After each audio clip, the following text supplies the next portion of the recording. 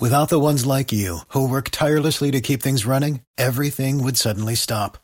Hospitals, factories, schools, and power plants, they all depend on you. No matter the weather, emergency, or time of day, you're the ones who get it done. At Grainger, we're here for you with professional-grade industrial supplies. Count on real-time product availability and fast delivery. Call, click Grainger.com, or just stop by. Grainger, for the ones who get it done. That one. And now, an open letter from Galvin. This is an open letter to people that pretend to be someone else on social media. Dear people that pretend to be someone else on social media. Seriously? Now, I know what you're thinking, and no, I'm not talking about when people catfish other people online by pretending to be someone they're not.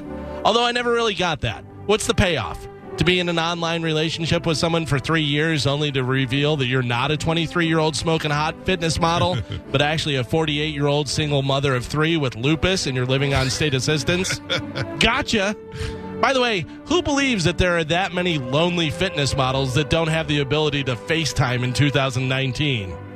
I'm talking about the people that act one way in person and totally different on social media.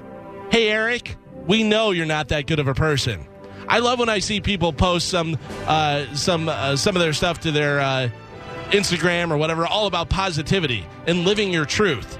The truth is, I'm positive you're a butthole.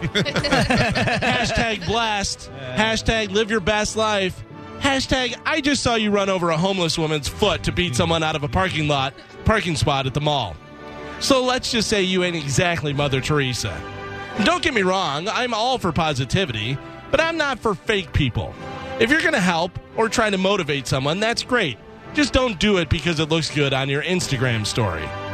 There is no one, and I mean no one in this world, that is mean as someone that has no chance of being punched in the face. Which, of course, brings me to people on Twitter with fake names and profile pics. Nobody says that type of stuff in real life. You're ugly and you smell like Funyuns. I hope your kids die in a fire. I had sex with your grandma and grandpa last night. Why would you say such terrible things? I'll tell you why. Because nobody knows who they are. The greatest thing Twitter could do would be to hack everyone's phone that isn't using a real profile and then add their picture, their name, their address, and phone number to their profile. People would be deleting profiles so fast, by the end of the day, there would be like 12 people left on Twitter. I'm Galvin from The Mike Calta Show, and this has been an open letter to people that pretend to be someone. For the ones who work hard to ensure their crew can always go the extra mile, and the ones who get in early so everyone can go home on time, there's Grainger, offering professional-grade supplies backed by product experts so you can quickly and easily find what you need. Plus, you can count on access to a committed team ready to go the extra mile for you.